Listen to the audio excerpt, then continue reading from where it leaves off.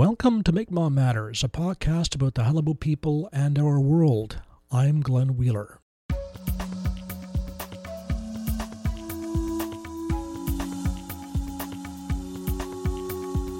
In the middle of March, fish would begin to spawn.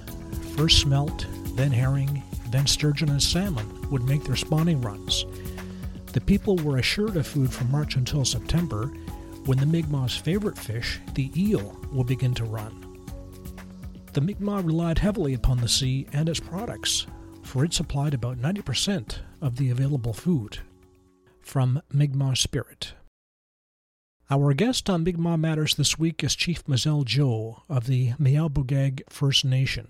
Most of you know the name Mizell Joe. Not only is he chief for Saginaw, he also has the role of respected elder, familiar with Mi'kmaq history, and someone whose personal history is intertwined with that of his community. In large part due to his work, Mi'kmaq First Nation has gone from a poor, isolated community to a strong, vibrant First Nation with almost full employment. But the path hasn't always been easy. Chief Joe and others had to go on a hunger strike in 1983 to force the provincial government to release federal funds meant for the band. I talked to Chief Mizell Joe about the situation of the Qalipu, our strained relationship with our brothers and sisters on the mainland, and what it means to be Mi'kmaq.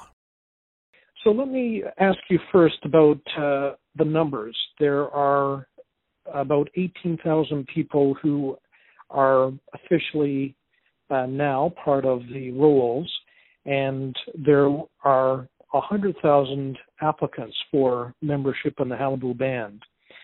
Were you concerned about the numbers? No, not at all, because the way I look at it is if the criteria that's put forward is legitimate, and the government of Canada decides that those are people that are legitimate and we're going to recognize them, it's their fiduciary obligation to fulfill that, whatever the obligation, finance one, that's their obligation. I can't see how that could work any other way.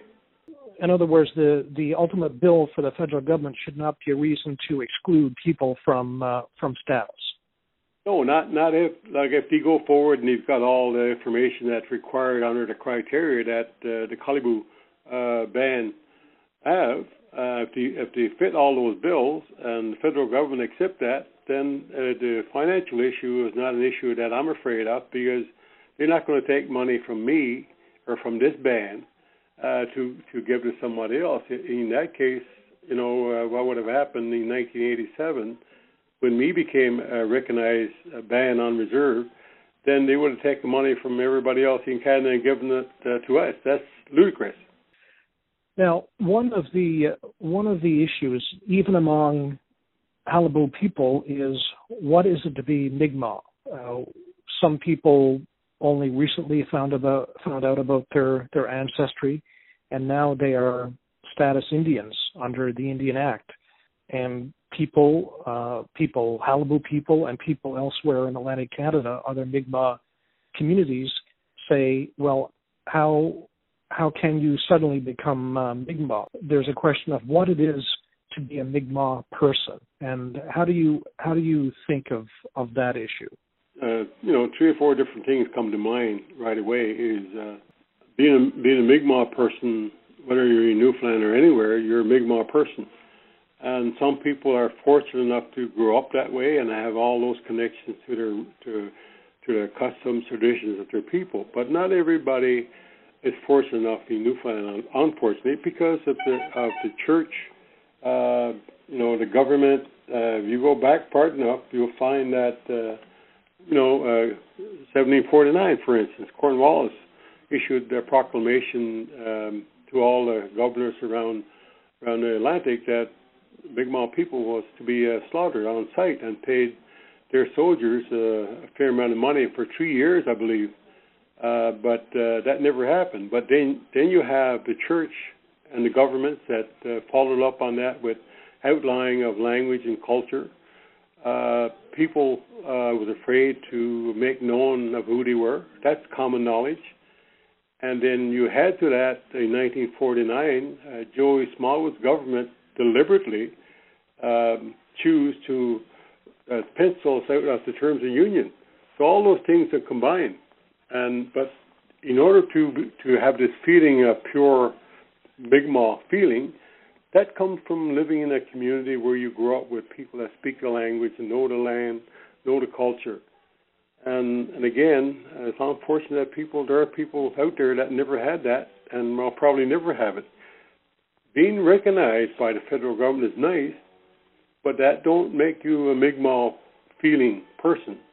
A lot of people equate to being recognized as having money. And it's not about money. It's about who you are as a Mi'kmaq person. And I'm sure we're no different in this community, whereby if the money dried up tomorrow, I'm sure you would find a lot of people here saying, I'm just guessing, I'm not putting people down for this, but I'm sure you'll find people saying, well, I was only in for the money anyway. Mm. And I'm going back to 1983 now, when I became the chief here, and there was no money because the government of Newfoundland was withholding our funds. I had public meetings, and a lot of my own people here said I was crazy. I would never want to get money from the province. And when we went off to St. John's, 100 of us, to protest the provincial government for what they were doing, and people sat on the side of the roads and made fun of it. And that's our own people. But again, you got to think back. The fear of government, the fear of church. Anyone that was an official had the power to crush us, according to the older people, anytime they wanted. So it's overcoming that fear and taking control of your life. And I've always said to people that the governments of the day can take away your pride and dignity and they beat you down, but they can't give it back. You have to take it back. And in a lot of cases, that's what we all need to do. We need to take back our ownership of who we are as Mi'kmaq people, regardless if you are now just finding that you have all those connections of who you are, and you're just now finding it. Well, that's not your fault. The blame can be put on what's been done to us as Mi'kmaq people in this province.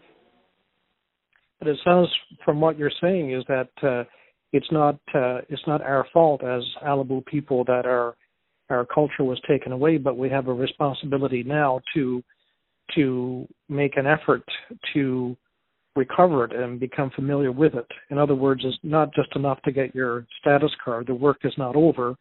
There's a responsibility on each person going forward. Well, we all have a responsibility. If we're going to build a nation which is in a way separate from the Mi'kmaq nation, because we live on the rock. And let's face it, we're alone here as Mi'kmaq people. We all have a responsibility. And whether you get a card or not saying that you're a Mi'kmaq person don't really matter. As long as you feel in your heart that you are, then get involved and be part of something that's growing leaps and bounds and make it stronger than it is.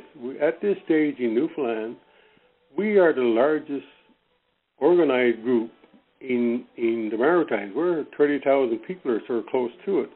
And we're more than they have in Nova Scotia, New Brunswick, PEI alone. And that's simply because of the 1949 exclusion, and also, what the churches and the governments have done over the years. So, it's not anyone's fault that they've been left out. That people had to leave to go to work. We had people leave and go and join the armed forces simply because they wanted a job. And people went to Scotland to work in the forestry because they wanted a job.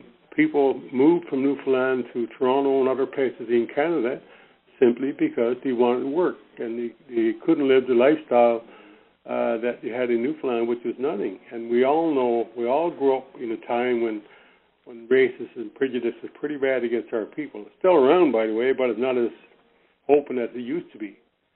But so that was there. And if you wanted to stay in Newfoundland, you had to put up with a lot of stuff coming your way, and that including finding decent work and someone that was willing to give you work to start with. And especially if you look Indian looking, it was difficult at times. And I grew up with that, and I experienced that when I moved away from Newfoundland.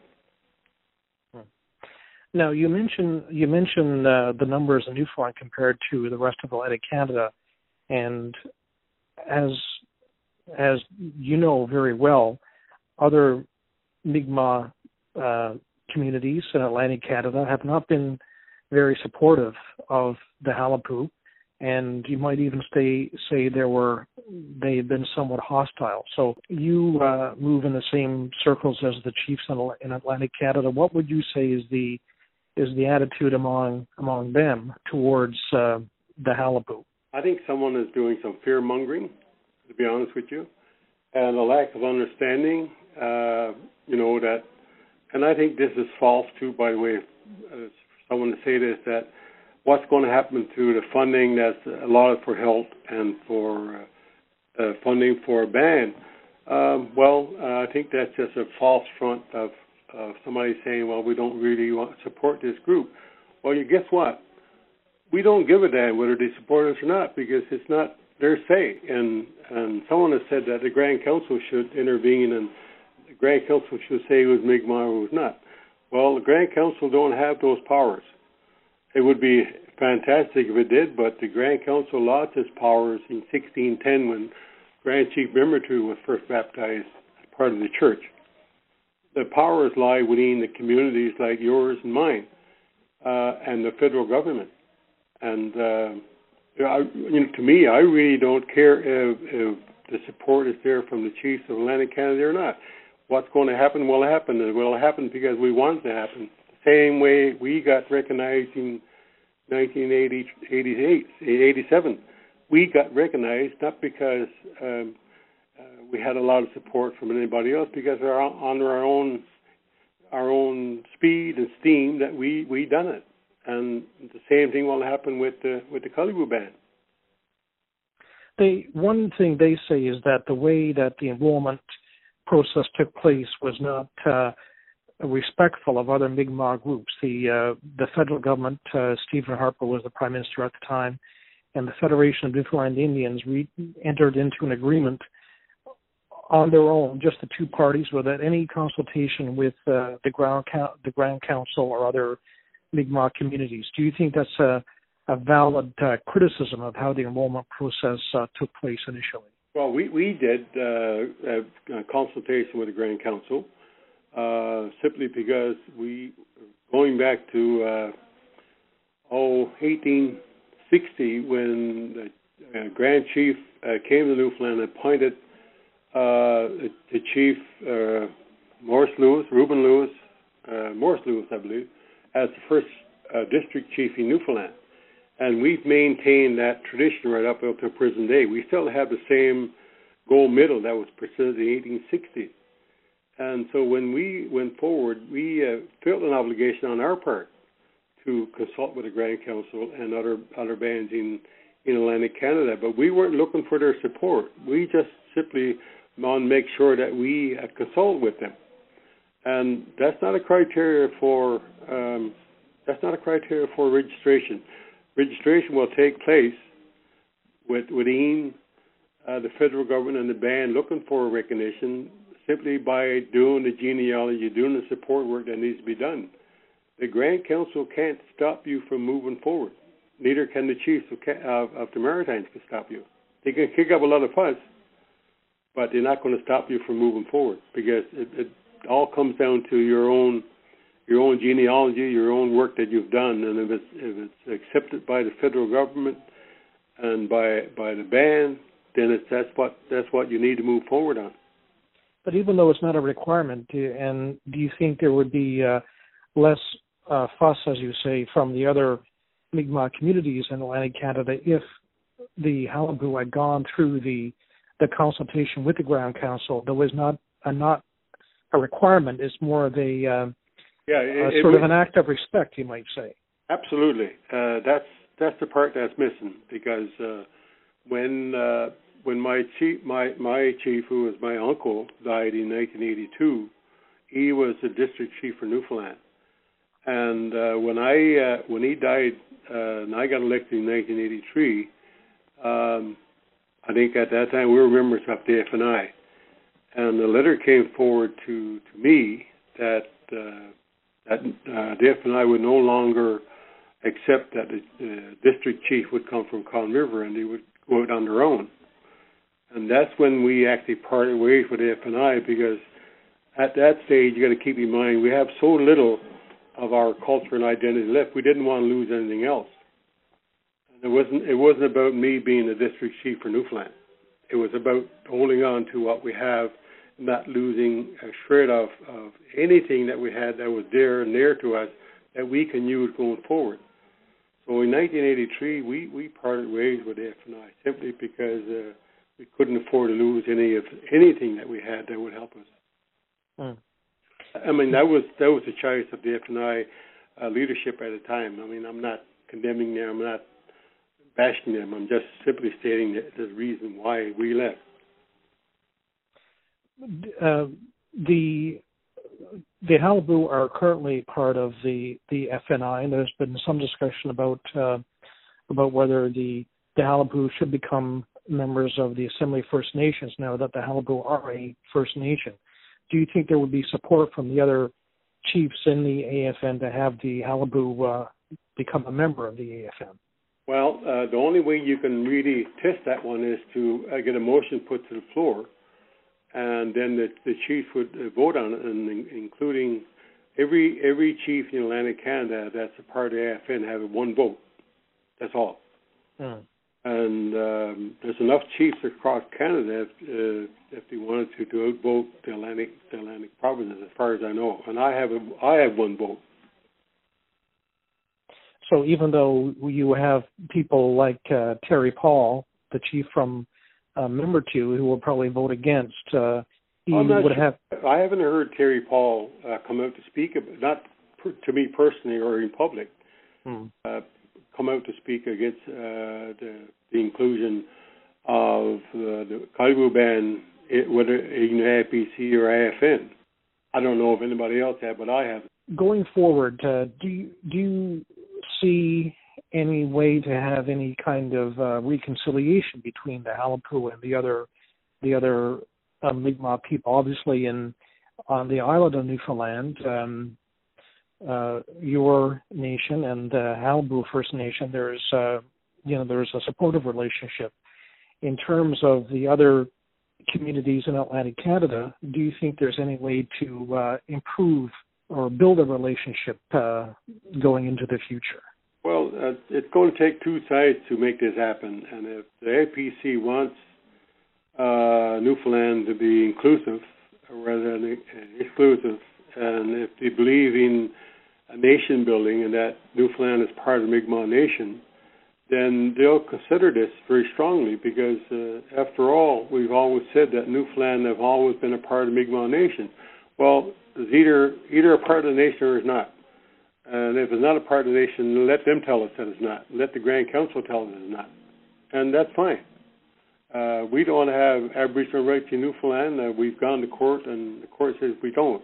If we want to have Aboriginal rights, we have to go to Nova Scotia to get them. And that's a court case in itself. But to me, that's the bottom line. We are either part of that nation that everybody claims it is, then either we are or we're not. And to me, personally, we've been alone on this rock for a long time, and we've fended for ourselves for a long time. And if we have to, we can continue to do that. But we need to do that as a group. We can't do it by ourselves. Chief Mizell Joe. And the 22nd annual Mi'abogag Powwow is July 7 to 9th this year. Chief Joe will be there, of course. Among other things, he'll be doing his medicinal walks. And that's it for the show this week. Thanks to Allison Baker for assistance here in the studio. Thanks also to Qalipu artist Marcus Goss for permission to use Celebration Time. Follow us on Twitter at Mi'kmaq Matters. That's MIQ Matters. Check us out online, mi'kmaq-matters.blogspot.ca. Listen on SoundCloud or subscribe on iTunes. This is Glenn Wheeler. Till next time.